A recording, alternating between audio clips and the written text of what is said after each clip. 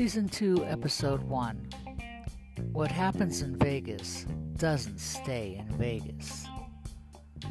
So I was telling Dennis, the warlock from the sorcerer's shop, I wanted to go to Las Vegas to make some money escorting men to different events.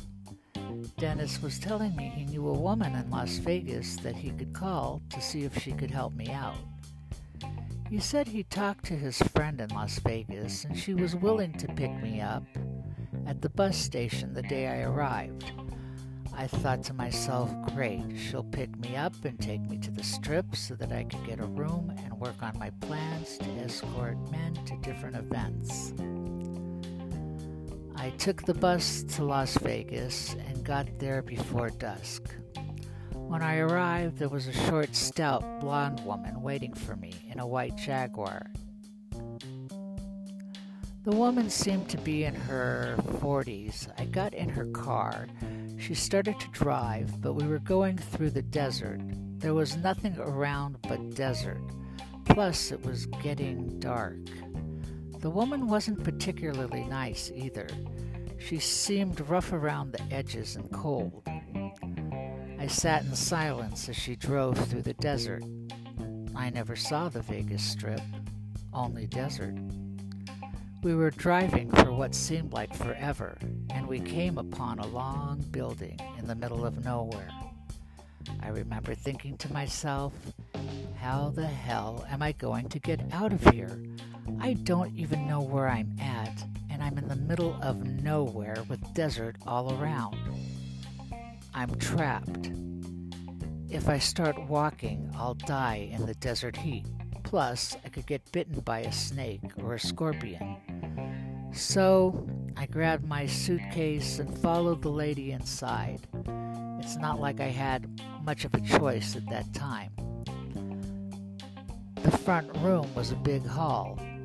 There were a lot of girls scantily dressed in sexy clothes and some in lingerie and bathing suits. Some were pretty.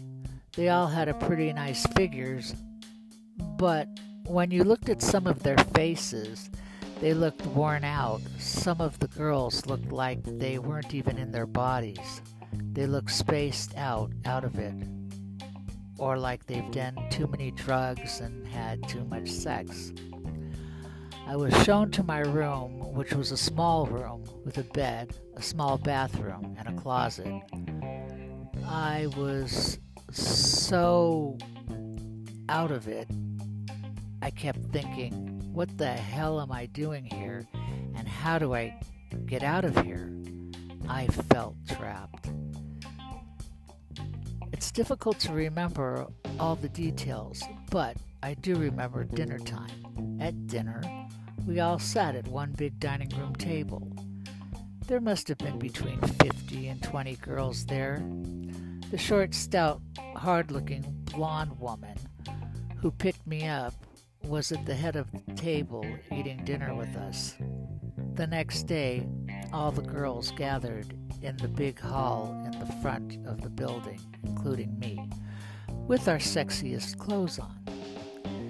These middle-aged men with cowboy boots and hats came in.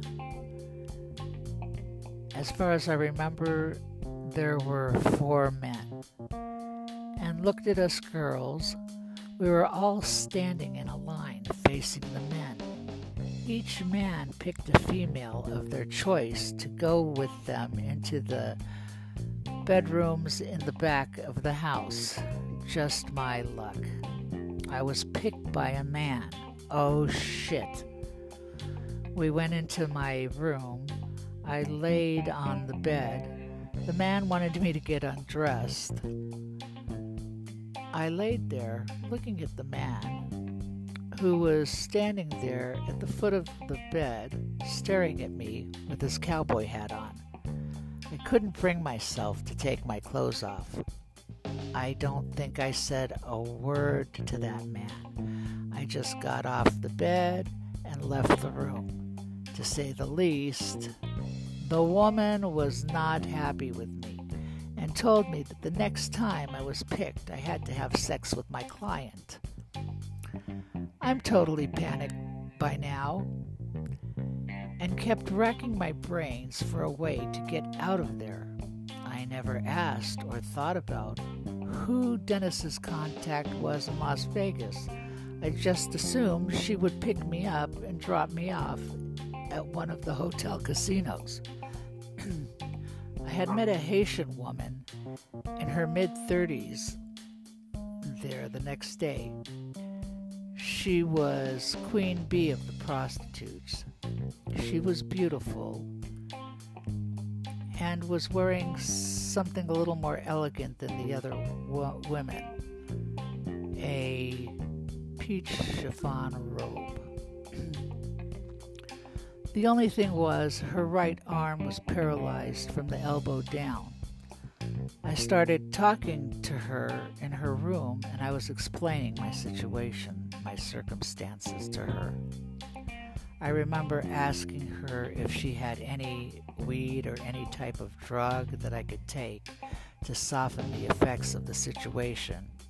She gave me a variety of bogus pills, which helped me a little bit, mostly psychologically.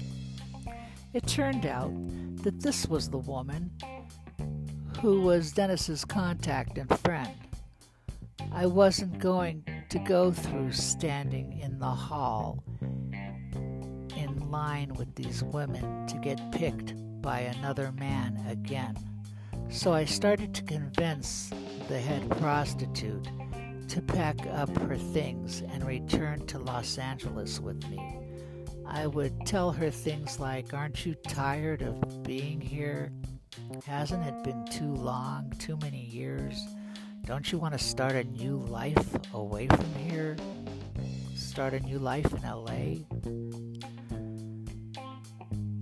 Finally, I convinced the woman, and she said yes, and she rented a U-Haul truck to transport all her belongings to LA. She couldn't drive, so I was the one who had to drive the U-Haul back to LA, which was a daunting task considering I never drove a truck before. I was only around 18. We packed up all our things and got the hell out of there, and we hit the road. By the way, if you haven't figured out where I was yet, I was unfortunately at the infamous Mustang Ranch. Yet, I hightailed it out of there, taking the head prostitute with me.